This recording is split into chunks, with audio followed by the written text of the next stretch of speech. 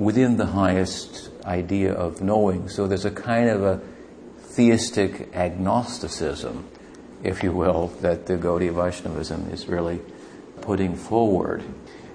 It clearly says that the Brahman, which is a general term to speak about the absolute, the great, the unlimited, it's unknown and unknowable.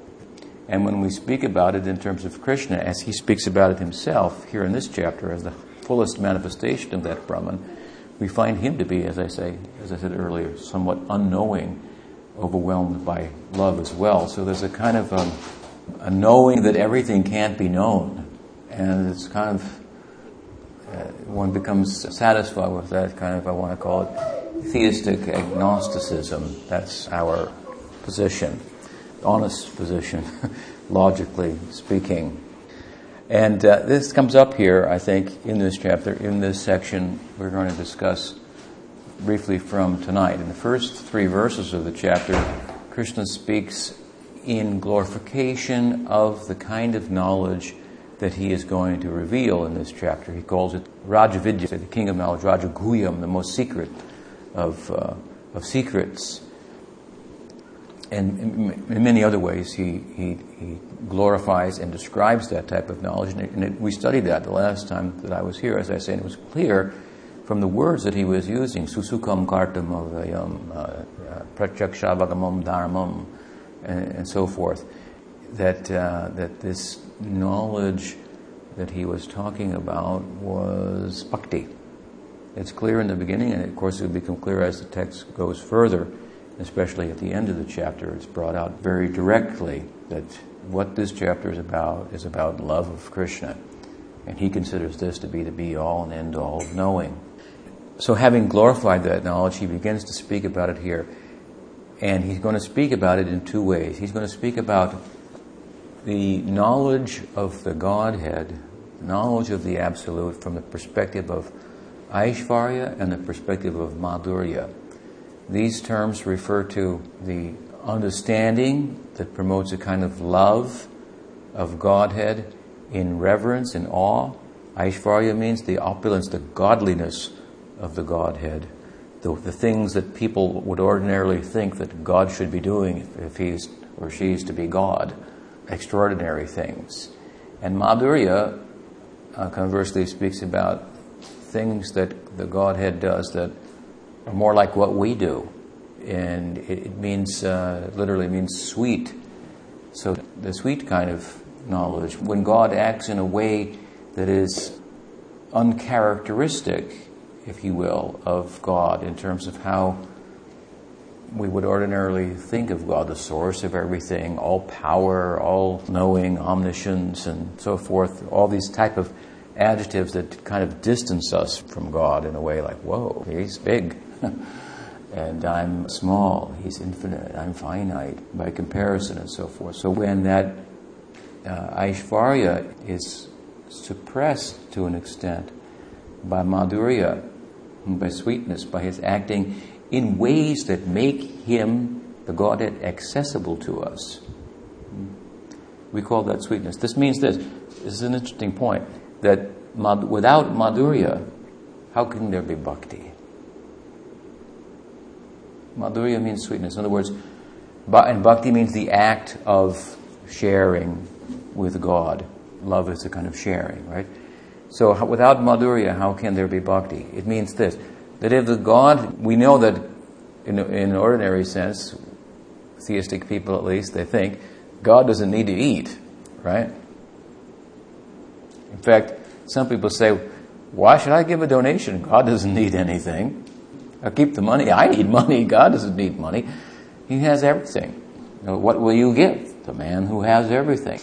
And so, the more we conceive of God in terms of Aishvarya, in terms of godliness, then the less opportunity there is to interact with the Godhead. But when Madhurya is factored in, to that extent, then the Godhead becomes accessible.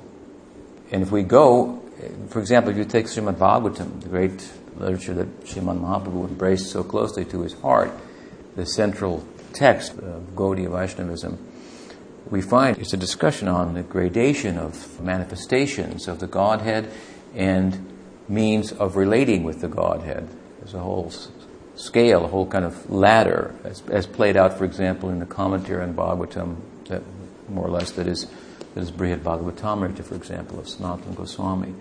And the further up the ladder you go, the more you find Madhurya, and the more you find him accessible. And in some places he's just sleeping, and, accepting some offering and giving a blessing and sitting on a throne and whatnot. And when you get to Vrindavan, the culmination, there he's practically he doesn't sleep. He's awake 24 hours in relation to his devotees. He's eating constantly, practically throughout the day and night, and very, very human-like, so very much accessible and very endearing to us. So these are the two sides, the Madhurya Gyan and Aishvarya Gyan, that will be discussed here. And they're important. They go together in many respects. We should not think Sri Vishwanath Chakravarti Thakur, the venerable Acharya of our lineage from centuries past, who commented extensively on Bhagavatam, who commented on the Gita and so forth, and authored some of his own original literature, has made a very strong point in his Bhajan Rahasya with regard to the Madhurya and the Aishvarya of the Godhead and how they're intertwined. He emphasizes that he said those who think that the Madhurya of Bhagavan, of the Godhead, is the sweetness, is only that manifestation of the Godhead that is devoid of any Aishvarya, don't have a proper understanding. He says that in order for there to be Madhurya, there must be Aishvarya. So they're intertwined. In other words, if there's no Aishvarya, then what's the Madhurya? If it's not God who's acting in an ungodly way, so to speak, in a way that appears he's needy and so forth, and human-like, then there's a lot of human people that are acting in those ways, and that doesn't make them particularly special. So because he is God, so there must be some Aishvarya in the background.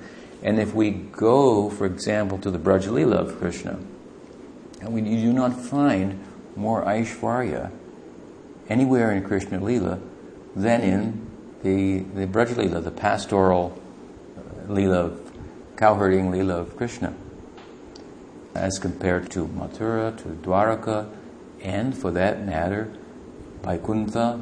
They expand the Paravyom under the jurisdiction of the great Narayan, the four-handed Narayan, who has so many forms, and from there to the Purushas of the world, of Karanadakshay, Garbhadakshay, Shuradakshay, the Vishnus, the all-pervading Vishnus, that the world of our experience is coming out of, and so forth, as it's described in the theology. And as I start talking about those things, your mind may go to those are pretty big guys. They're doing some pretty far out things. The worlds, universes coming out of the pores of their body and so forth, which means to say universes are small, in comparison to them. They're part of the multiverse, direction that science may be going in, as opposed to one universe idea. But anyway, there's a big people.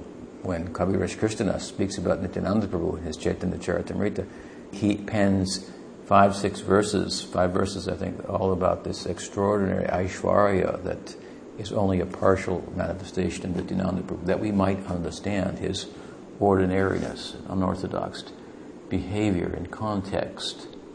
So, but anyway, my point here is that all that grandeur of these Purushas, for example, or Narayan, and all of that and more we actually find in the Braj Leela. And it's interesting to note this, because we are all devotees. We have most of us have some attraction to the Braj Leela of Krishna, Radha and Krishna, Krishna and Ram and so forth, and Gopas and Gopis. And now if you think about the various pastimes of Krishna, you'll be attracted to different ones and so forth. But some of the Aishvarya that's manifest there in the Braj Leela is usually not what the devotees find themselves preoccupied with. And one of the prominent examples is the Brahma Vimohan Leela.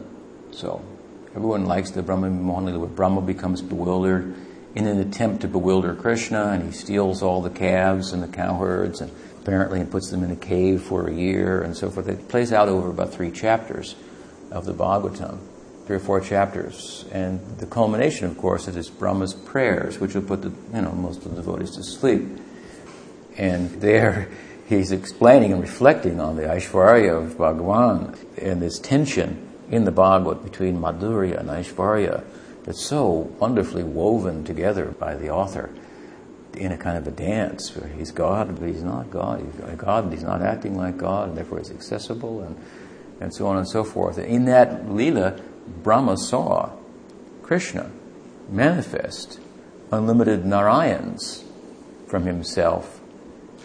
And we've said earlier that from Narayan comes unlimited universes. So from Krishna comes unlimited Narayan. It's like mind-boggling. This is a prominent example of the nature, the extent of the Aishvarya that we can find manifest in Vrindavan. And if you look comparatively, there's no more powerful manifestation of the godliness, the Aishvarya of Bhagavan in Krishna Bhakti than in the Braj Leela. But we don't think of the Braj Leela in terms of Aishvarya, do we? It's just an example of how, being influenced by the Braj Leela, it's an example of what will happen to you. In other words, in the Braj Leela, the devotees see these manifestations of divinity. They see Krishna lifting Govardhan Hill, for example. The whole of the Braj witnessed that, right? But it did not influence their madhurya, their sense of his sweetness. Therefore, the cowherds were all putting their own sticks up there to help hold the hill and so forth. So in the same way that by their prem, by their love, this Aishvarya that's there and must be there for there to be madhurya is kind of lost sight of, or it's put in perspective, so to speak. It doesn't stand out to them as anything that important or extraordinary. It's the love and the intimacy that's possible by the madhurya that stands out. So in the same way to all of us, in a little way, this is also happening, you can see. You're not that interested in that part of it, right? Sometimes the devotees like the killing of the demons and so forth.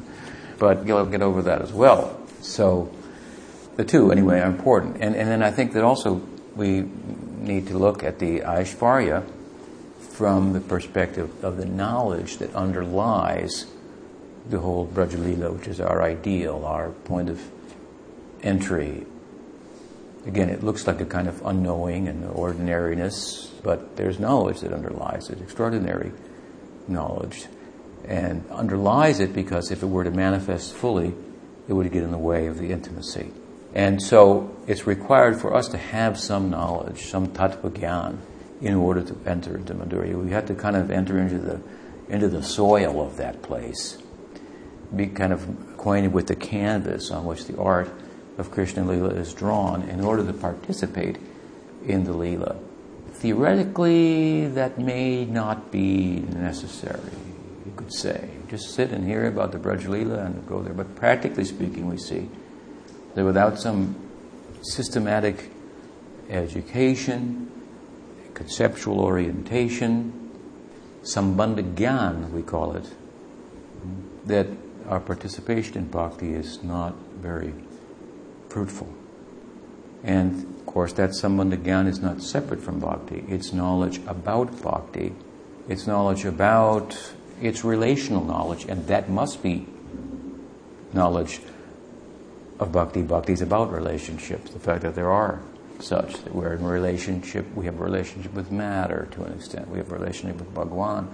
Bhagavan has a relationship with matter and with us, and what is the nature of that? This is kind of the basic idea. So Krishna, now beginning to speak on the highest knowledge, is going to speak first about Aishvarya. He's going to give us an installment in Sambandha Gyan. He's going to speak about in metaphysical terms, the Achintya Veda Ved, as Jiva Goswami named it, worldview or metaphysics that explains in philosophical terms what we call Krishna consciousness.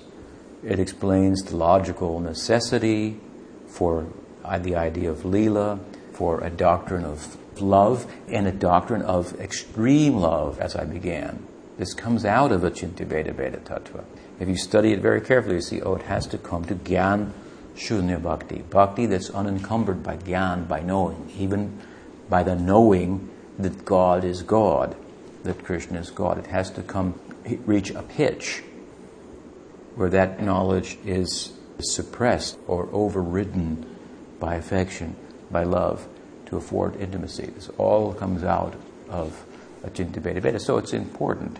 I had a discussion some days back, and someone was asking about Krishna Lila. There are a lot of fantastic things that happen in Krishna Lila as it's recorded in the texts, and they don't really kind of fit into our logical framework or frame of reference. Extraordinary acts. Krishna kills the demoness Putana, and she was appearing like a beautiful young lady, and suddenly she became 12 miles long after he killed her and manifested herself as a witch. And we don't find too many people that are 12 feet long, and these types of things. So he wanted to know how to look at these. Do we look at them allegorically or literally? Did this really happen on Earth? He asked me 5,000 years ago if there were cameras up above, would these things have been recorded and so forth? A little too much thinking is a problem here. But then again, we are troubled by that. In the rational Western mindset, we're troubled by the need for things to make sense. It is bothersome. Because why? Things don't make sense. That's a fact. Life does not make sense. It's not a logical affair. If it's about love, then how can it be? Love transcends reason. Love knows no reason. As I've said many times, by giving, we gain. More so, giving is the gain. But that is not mathematically provable, I don't think. In other words, if you have 10 and you give 5, you're left with 5, not 12. But our experience is that if we give, we actually gain, we grow. So that's a mystery. And giving, of course, is at the heart of loving. So I want to say that the life moves in this way, progressively. But giving is growing, and giving is getting, and so forth. And therefore our common sense, everyday experience leads us to believe that life is not necessarily logical. Math is a descriptive language, that's true. I told this to an architect who came to buy some milk from us the other day when I was showing him the temple, whereas poetry is more of a participatory type of language. And he said, well, I said math was a language for controlling. He said, well, I think that it's actually a descriptive language. So I had to reply, I said, that's true, it's a descriptive language, but it lends itself to be used then for controlling. And it only describes so much. It describes what you can actually see, and there's a lot that can't be seen to life, and so forth. And poetry tries to include that, for example, just to use languages, and it also tries to speak about that which, and it also doesn't lend itself to controlling. It's more of an extent to expand the nature of the experience. And so, and Bhagavatam, of course, is written in poetry, and poetry is the language of love, and it's a language to try to speak about that which defies, transcends words, logic, reasoning, math, and so on and so forth. So I think he appreciated it, but at any rate, anyway, to know Krishna is to love Krishna, and and to know means we have to go in a gradual way. So some sambandha gyan is required, some underlying conceptual orientation, relational knowledge. What is ourself in relation to that everything else that is? All things are Brahman, the sutras say. Kalo idam, sarva kalamido Brahma. All things are Brahman. So that means that there are all things, and they are all Brahman. It's not that there are no things. There are many things. They are Brahman, and it's Shaktis, and so forth, and the relationship. So this is the kind of knowledge that Krishna wants to take us into here, Achintya Veda Veda Tattva. And as I say, understanding this, if we see it, as we understand it, we see it logically leads to this idea of the Braj Leela of a kind of knowing that is an unknowing, a kind of knowing that constitutes love and that leaves behind or suppresses or overrides even the knowledge of God's Godhood. So while the goal is this sweetness to enter there, we have to go through this kind of Sambandha Gyan, which is not as sweet and is a little more complicated and philosophical and kind of brain stretching and all, but according to your capacity, we should try to do this. The Gita seeks to tax our intelligence, and therefore it's said that the study of it constitutes the worship of Bhagavan with one's intelligence.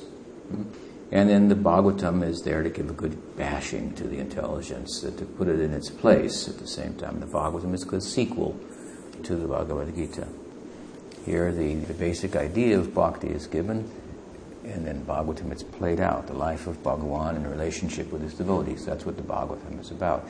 And there, as I say, it's a good bashing of the intelligence with strong statements about Gyan Shunya Bhakti. Gyan Prayashu Rapashanamante Eva, for example. This is such a nice verse that Mahaprabhu Chaitanya Dev embraced from Bhagavatam, from the 14th chapter of the 10th canto of Bhagavatam, from Brahma's prayers in the Brahma Vimohan Leela. He says, Gyane Prayashu Rapasyanamante Eva. He says, stretching the brain, he had 4 heads. So, stretching the 4 heads, my 4 brains, as far as I can, I get nowhere with this. Seeing who you are, understanding you, it's just mind-boggling. I think that to know you, this has to be put aside. In other words, one has to reach the point, like the mind, the brain has just been stretched entirely, trying to bring it within and realize it's not possible. One has to short circuit a little bit. Then some knowing, real knowing becomes possible.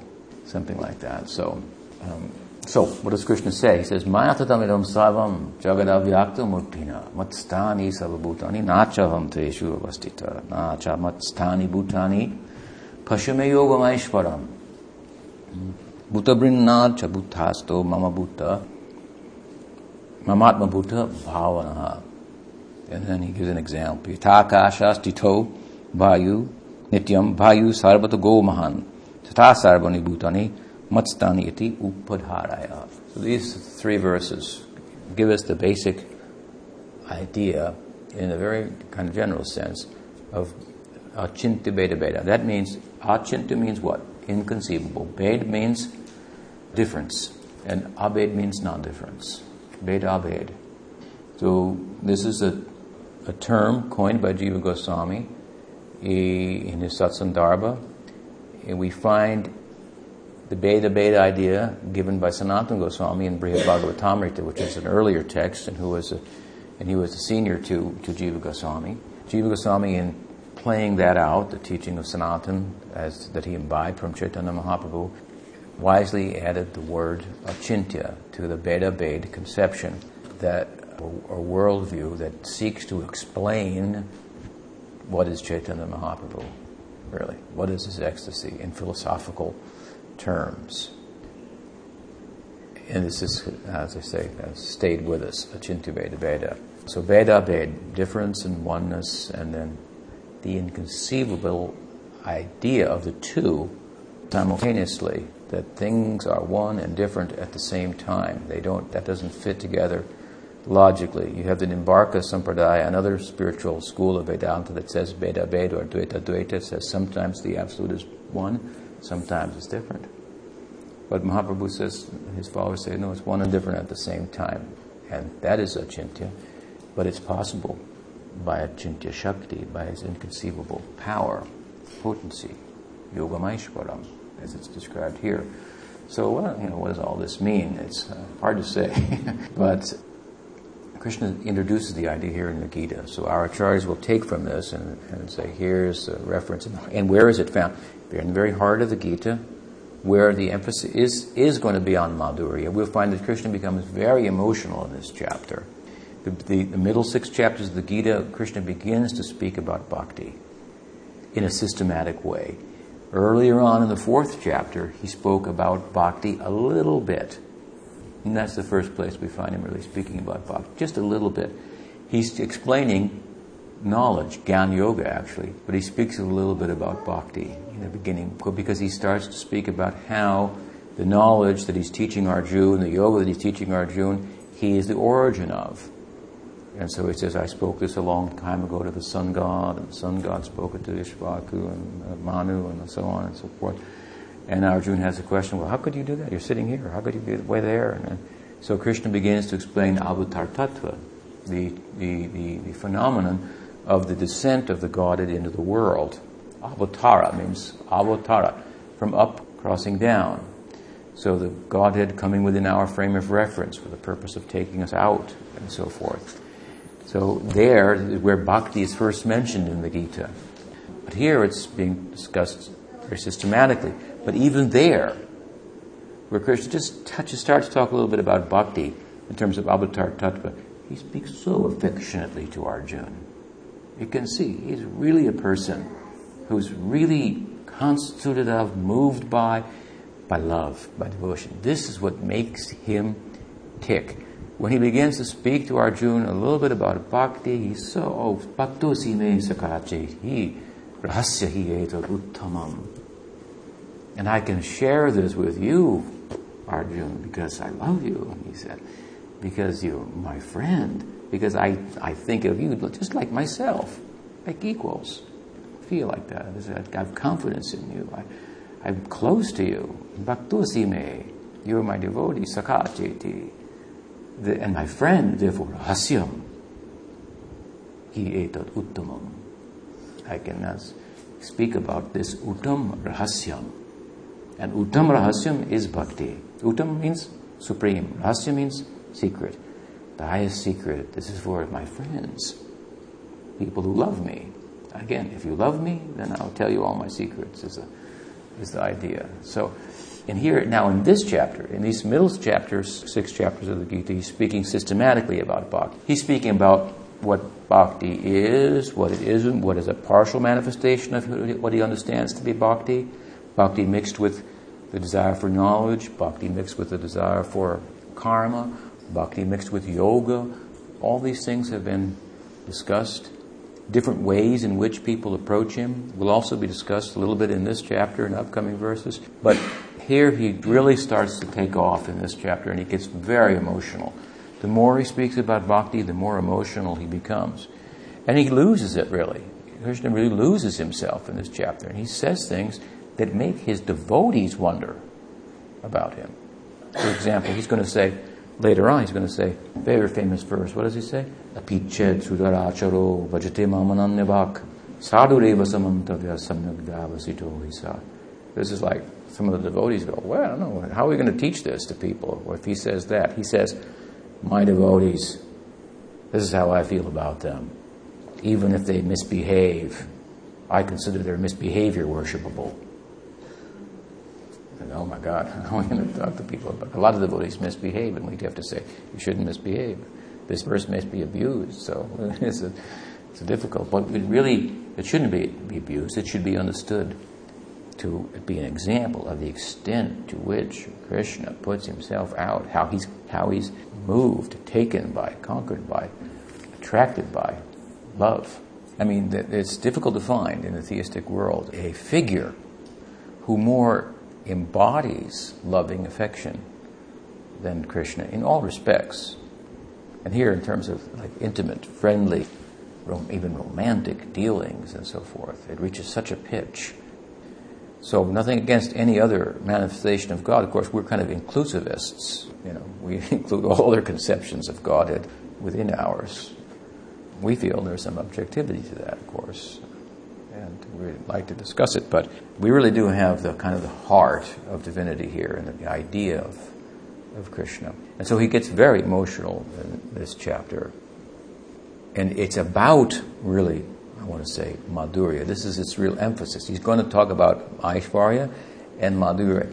But he begins to speak really about Madhurya by speaking about his Aishvarya, because as I mentioned, the two are intertwined. You cannot have Madhurya without Aishvarya. So first he speaks here now in a worldly sense. He speaks about sustenance of the world.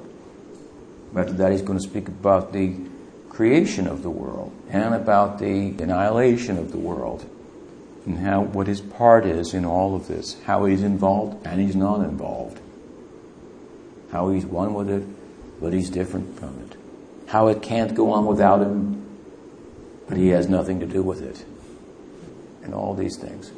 And so it's a little confusing what he says. It's a little mind-boggling. He says, Mayatatam idam sarvam jagadavyakthamurtina. He says, Mayatatam idam sarvam. This entire world is pervaded by me. He says, Mayatatam idam sarvam jagadavyakthamurtina. The whole world is within me, in my invisible form, in my unmanifest form. Now, how can the world be within a form that's not manifest? It's confusing, he says. All created beings are situated in me, but I'm not situated in them. Then he contradicts himself, it appears. And yet beings do not abide in me. He just said they're in him, but I'm not in them. Now he says, but they don't abide in me, all living beings. He says, Pashyame yogam aishvaram, he tells Arjuna. Now pashyame yogam aishvaram. See, just see, he said, my power, my achintya shakti, he says. Yogam aishvaram, my extraordinary godly power. The implication is by which I do things that are logically inconceivable. While I am the sustainer and cause of beings, myself is not contained in created beings. Then he gives an example. He says, just as the air blows everywhere, being always situated in the sky, so all beings are situated in me. But there is a detachment. The implication is between the air and the sky. Wind blows in sky. Everything's within sky. But wind is not attached to the sky or space. How can it be? Space is everywhere. So he says, I'm one with everything. I'm different from everything. Everything's in me. Nothing's in me. I'm in everything. I'm not in everything. The world is pervaded by my unmanifest form. This is an interesting idea. There's a number of ways in which it can be understood. In the more general sense, we'll see Krishna speaking about his Aishvarya in terms of his manifestation as the Paramatma, who is the Atma Parama, the oversoul of the world. This is about sustenance. Then, as I said, about creation, about annihilation of the world of our experience. This is not the direct realm of Krishna seated on the chariot speaking to Arjuna, or Krishna of the Braj Leela. This is under the jurisdiction of his manifestation as the Paramatma, the Supreme Soul, that Godhead who is poetically described as from whose pore holes innumerable universes emanate, whose dream is the world, the one who becomes many, that are all of us, out of joy, and the world, comes into being, and who with his inhalation brings it all back within himself into deep sleep and so forth. This is, wow, these are big activities. So this is Aishvarya. He's speaking about it like this. So he's speaking about his Paramatma feature, whose the world is all contained within, as the Paramatma who the universes emanate from. Then he enters into them, right? And he enters into every atom of it at the same time. And although he's in it, how is he not in it? Well, what really makes us into something or anything is not our physical proximity to it, right? But it's our attachment to it. We could be here, but not be here, right?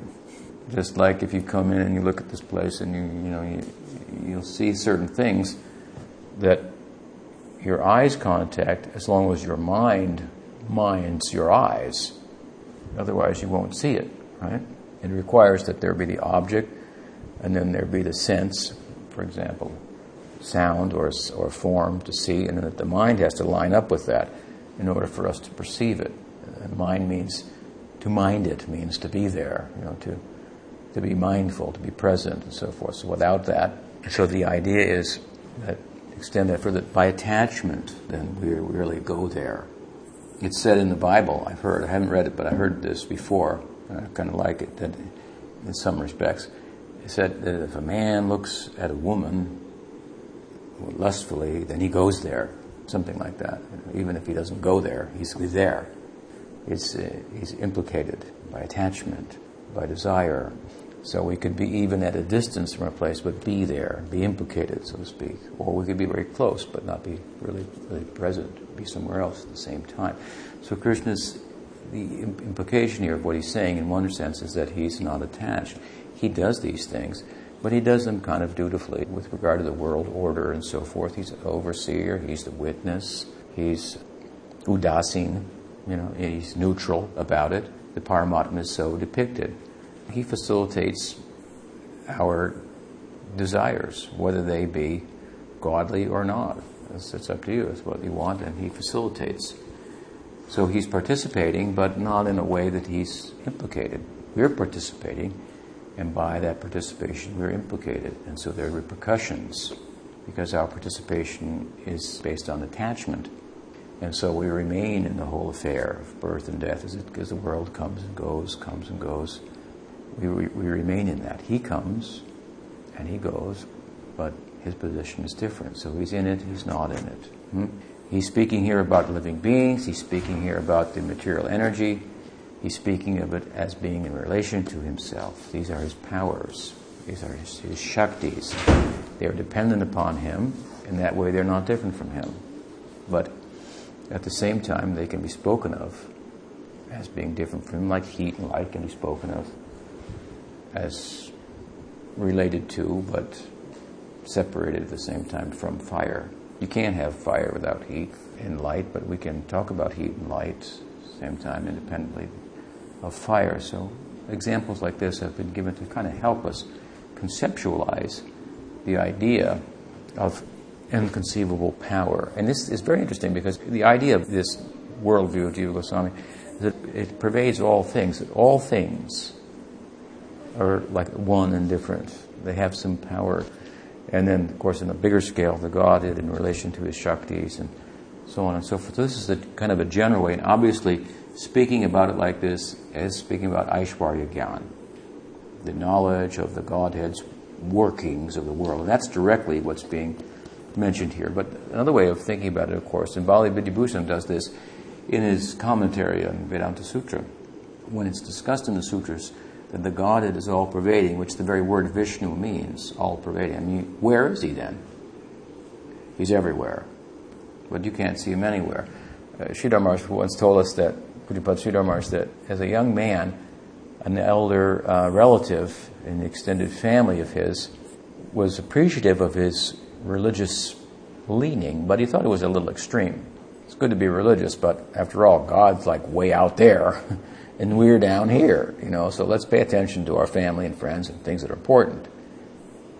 Krishna says that too, of course, in the Govardhan Leela, but that's another thing. But there's some truth to that. But anyway, he said, so, the world here, that this is of your immediate concern, is important. God's there, that's okay, but he's like way out there, so let's put it in perspective, he's like, whoo, you can't even see him, right?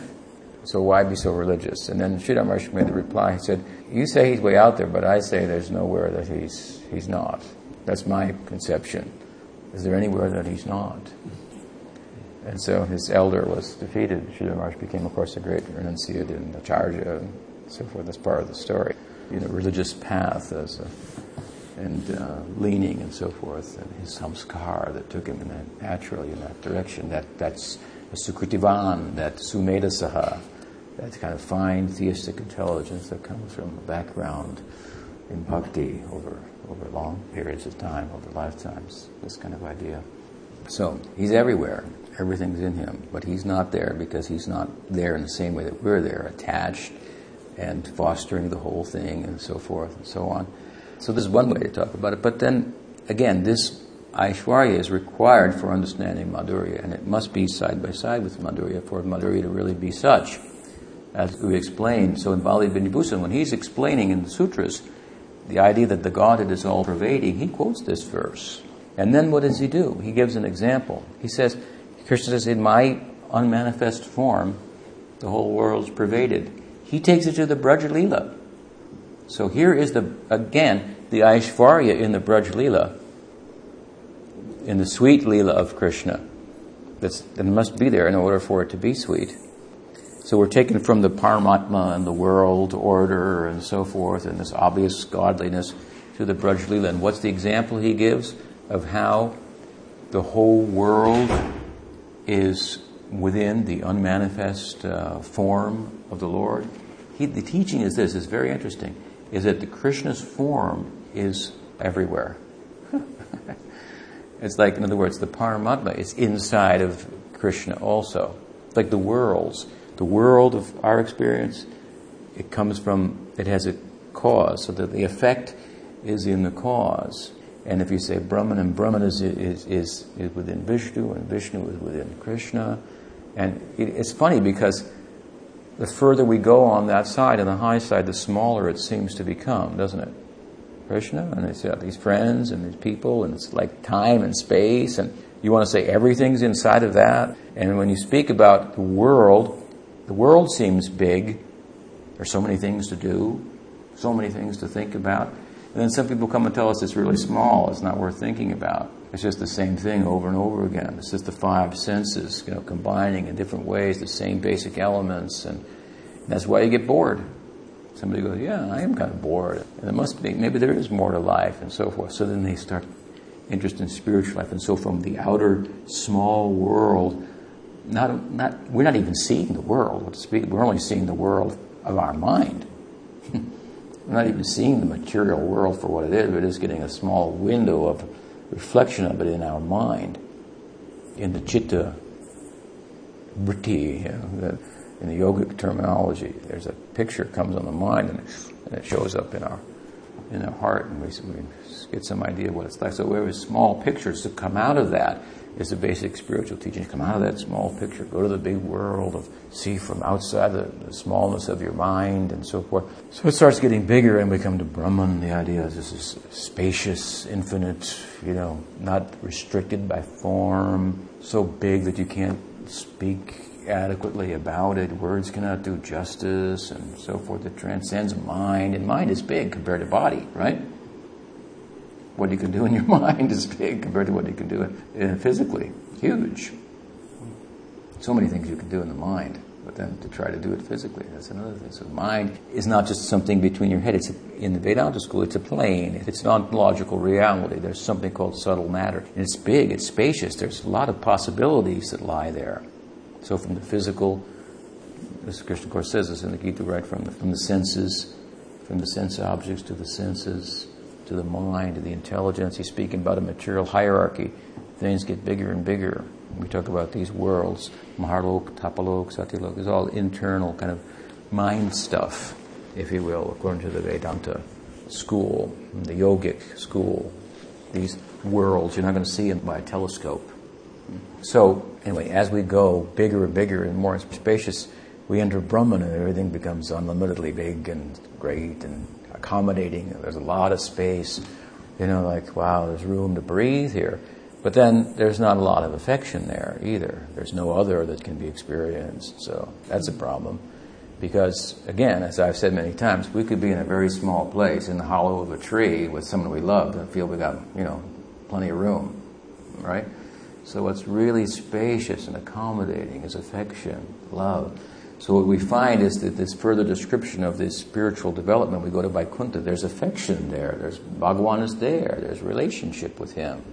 So it starts to sound smaller. Vaikuntha starts to sound smaller than Brahman, because again there are forms and names. And I mean, look at the figure. There's a form, and Narayan is here, and he's going to move over here. Well, when he's over here, he can't be over there, it would seem. And so, but it doesn't really work like that. It's not linear. But anyway, there are forms, and we try to explain, well, the forms are unlimited, but it's hard to put that in your head. So this is a way to think about it. There's greater affection there. It's bigger in that sense. Now you go from Vaikuntha to the Braj, to the pastoral Leela of Krishna. So affectionate are the dealings there. Therefore, so big it is, and so specific it is. Raga Bhakti is extremely specific as to what the prayojan, what the goal is, what the ideal is, where you want to enter, and what family, and in relationship with Krishna, in what particular way, and within that overall sentiment as in Gopi Bhav or Gopa Bhav in a particular way. It's very specific. It becomes very refined. But specificity is required for love. The more you know about someone, the more you can actually love them. The more vague your conception, the less you can show affection. So the worlds are really getting bigger and bigger and bigger as you go up, although they appear, in a sense, to becoming smaller. Therefore, Krishna Lila looks just like the small world of our mind. I've got my friends and my enemies, and I'm attached to my people. And when Krishna's family and so forth asked him, what will we be in our next life? He showed them, you'll be in Goloka, and all your cows will be there, and all your friends. And they go, oh, it's great. It's just like ordinary people want. Is my wife coming with me, and my kids are coming to heaven? And then I'll go. Otherwise, I'm not sure if I want to go. So it looks small. We call it aprakrita. It looks like prakriti, like the mundane, but it's aprakrita. You've gone so far to the left that you're starting to go right. You've gone so far east that you're going west. And this arrangement is there, whereby the infinite becomes apparently finite for the sake of that intimacy. So it's really big. So the point is what? That everything is within Krishna. The whole world is within Krishna. Narayana is within Krishna. Vaikuntha is within Krishna. And how does it play out in the Braj Lila? Bali Vidibhushan gives this nice example. He says, what? Krishna's form is all-pervading, just like we found in the Damodar Lila. What a sweet idea, the Damodar Lila. This is a Lila in the Braj that also shows the Sachinta Beta Beta idea as it's being discussed in a general sense here. The Damodar Lila, Krishna is just a young boy and he misbehaves. It's a long story, but it's sweet. When God misbehaves, that must be play. So we call it play, Leela. So he misbehaves and he's traumatized in that Leela. His mother put him down from suckling her breast just to tend to the milk on the stove, just for the sake of some guy named Indra, who wanted some sacrifice for his satisfaction. And Krishna was traumatized by this in his childhood. So later on, when he grew up, he kind of worked that out, that trauma with Indra. That's the Govardhan Leela, where he lifted the hill and so forth. And, he had to self-assert himself and regain his self-esteem and so forth.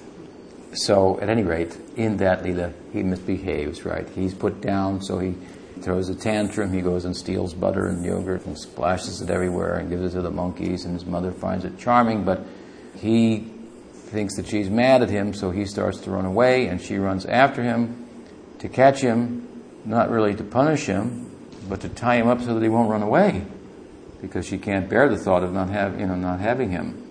So she ties him up, and in the context of trying to tie him up, she takes some rope, and rope is like readily available for cowherd people. If you're a cowherd people, you got to have ropes to lead the cows around and to hobble their feet sometimes for milking and so on. It's very useful stuff. So in their spare time, it said that the cowherd people, they make rope. That's what they do. So she brings out some rope and she tried to tie him up to the mortar that was in the backyard. And the rope was just 2 inches too short. So meanwhile, the neighboring ladies, who had all complained earlier about her son going and stealing yogurt and butter from them, which she denied and refused to believe, ostensibly, overtly, although she wondered. And on account of wondering, she complained to her husband, these neighbors are all saying that Krishna's going and stealing butter and yogurt in their houses. What kind of cowherd are you? You're the king of the community here, and you can't provide sweet enough milk to keep your son at home. He goes and steals milk, at least they say. He denied it when they confronted her, the neighboring ladies, but she knew there was probably some truth to it. So that's why Nanda had gotten special cows from the herd and put them on special grasses to graze from. And it was that milk from those cows and those grasses that was boiling over on the stove. And that's why Mother Yashoda left him from suckling her breast and put him down to tend to the milk and so on and so forth. But she tried to tie him up with the rope, and the neighbor ladies were looking over and saying, just see, now you better tie your son up. You see how mischievous he is. We were right. And so when it was 2 inches too short, they started throwing rope. Here's more rope. And they were very amused, charmed by the whole affair. And no matter how much rope she got, tied it together, it's remained 2 inches too short. And they got all the rope from Vrindavan And it was 2 inches too short, 2 inches too short. So, and Krishna was not getting fatter and fatter and fatter and fatter. In fact, he already had a little elastic string around him with bells on it, which was the custom. So that if you didn't hear the bells, you knew the child's out of reach. You've got to go find him. As long as you hear the bell, okay, you know he's around. You don't hear the bells, you think, where are the bells? I better go find him. Because mothers have to attend to other things, while taking care of their children and so forth. So he already had something around his waist. So why these ropes couldn't go around his waist? He wasn't getting any fatter and so forth. The implication, Baladev says, is that his form is all-pervading. Everything is actually inside his form. But it takes eyes to see this. And we have to see through the eyes of the Leela. Mahaprabhu's opinion was, let's accept the Leela as it is, instead of trying to explain it in a way that makes it either one or different. He's one and different. He's in one place and he's everywhere at the same time. That's the teaching, he said. I know it's inconceivable, so we call it out by his Achinta Shakti. It's possible. He goes from place to place, but he's everywhere at the same time. Now how can you, move from here to there and still be there? Krishna says, just see who I am here in these verses, what I'm like. Try to know me is a folly, he said. Try to know me. Here, Pashameyo Lamaishvaram. See my mystic power. I'm there, I'm not there. I'm everywhere, I'm nowhere at the same time. See my magic. I don't conform to any laws. I make the laws of nature. I can't change the laws of nature. Just like in science now, we know something about the laws of nature, but if we find out there are other universes, we might find that laws are different there. Well, that everything changes and so forth. And even in science, it is changing. The knowledge of how nature works, at one time, it was an earth-centered idea, then a sun-centered idea. We want to come to a consciousness-centered idea, ultimately. It's possible that in neuroscience they may reach a point where they realize, we can't figure this out. We can't prove that consciousness comes from matter. We really thought it did, but we just can't do it. Then maybe they say, well, maybe it doesn't. And there's other ways to think about this. Then realize the limitations of math for knowing, of calculation, reason, and so on and so forth, and be relieved, free from that kind of burden of having to know and actually know by loving and so forth. So Baladev nicely brings Baladev Vidibhusan this to the Braj Leela. So here's the Aishwarya of the Braj Leela. Krishna's everywhere is what the Leela is showing, and in one place at the same time. Mother Yasoda couldn't tie him up. And finally, then, seeing her effort, of course, then he acquiesced and allowed himself to be tied up. And then Jiva Goswami says beautifully in Gopal Champu, she took the ribbon from her hair, which was shorter than the original rope, and was able to tie him with that, with her affection. So, again, he's saying, I'm everywhere, no one can know me unless I want them to know. I'm here, I'm not here. Bhakti's like this too. Krishna says, Sarvadharman prityaja mamekam sharanam braja. Surrender and come to me, and you go over here and join this group. And then later on, he says, now I'm over here, I'm in this group. What do? I came over here, I gave all my money, my time, I got to go over to this. It may happen like that. I got to go over to this group and find him here. Or there's no group, and I got to go find him outside the group. And I thought he was in the group. And then every gopi went to meet Krishna at night when they heard his flute. And none of them knew that anyone else was going. I thought, I guess it's just me. But they got there and they found there was a group. They all have this something in common. So we have to have this kind of spirit. Actually, Sarvadharman Pratyaja. We can't say, hey, look, you said to come over here. I came over here. And now you're over there. And now you tell me to go over there. We just go over there. That's the idea. So when we have that kind of spirit, then we find our group. Then we find the Krishna consciousness group. And it's in every group, right? The point is that. It's not in a particular group, but it's the people. There are good people everywhere. There are spiritually advanced people in every sect, in every group. That should be our group, to connect with those people. So he's really throwing this out. Gyan Shunya Bhakti. He's really saying, try to know me is a folly. This is the import here, in one respect. Try to know me is a folly. I can change everything in a moment. I can be everywhere, I can be nowhere, I can be in one place and every place at the same time. I've shown this in my Leela, in Bhagavatam, like I say, Bhagavatam is a playing out of this whole affair. So this is then an example that I want to conclude with tonight of how this Beda-Beda Tattva, Achintya Beda-Beda Tattva, and this Aishwarya Gyan, that's, Tattva Gyan is kind of like Aishwarya, is pertinent to Madhurya, the pursuit of Madhurya, the sweetness of Bhagavan, how it plays itself out, not only in an overt sense in relation to the world and creation and sustenance and the Nat's annihilation and so forth, but also in the Braj Leela itself and to a greater extent. Are there any questions, comments? Came to mind when you were speaking. In the Bible it says that one has to become like a child to understand God. Mm-hmm. And how it is that the child sees magic and things, and the child doesn't think logically. And if you tell a fantastic story to a child, they just go, "Oh, it's wonderful." Yeah, they are. How it is that when we become adults and logical, that then we have to fit everything into place. So how wonderful it is that Krishna manifests these pastimes. He basically challenges that adult mind to develop a child mind. And he stays always as a child, as a youth. Yeah. In Braj Leela, he's just always never reaches beyond adolescence, which is a very immature period in life. Yeah, it's very beautiful. It's very beautiful. Thank you for making that point, that comment. Alongside that, those lines, I was also when you were talking about how you cannot be conceived within the head with the intelligence, and how eventually, you have to put it aside, or it creates like a short circuit. And at that time, what is left but the heart? You can be brain dead but still be alive, right? And the heart takes over. I'm talking about understanding God through the heart. So this is our school, brain dead bhakti. Let the brain burn out, let the heart live on, something like that. It's such a small thing. I mean, knowledge is such a small thing compared to love. And what is our knowledge? It's so, as sure as we are about something, it's so relative.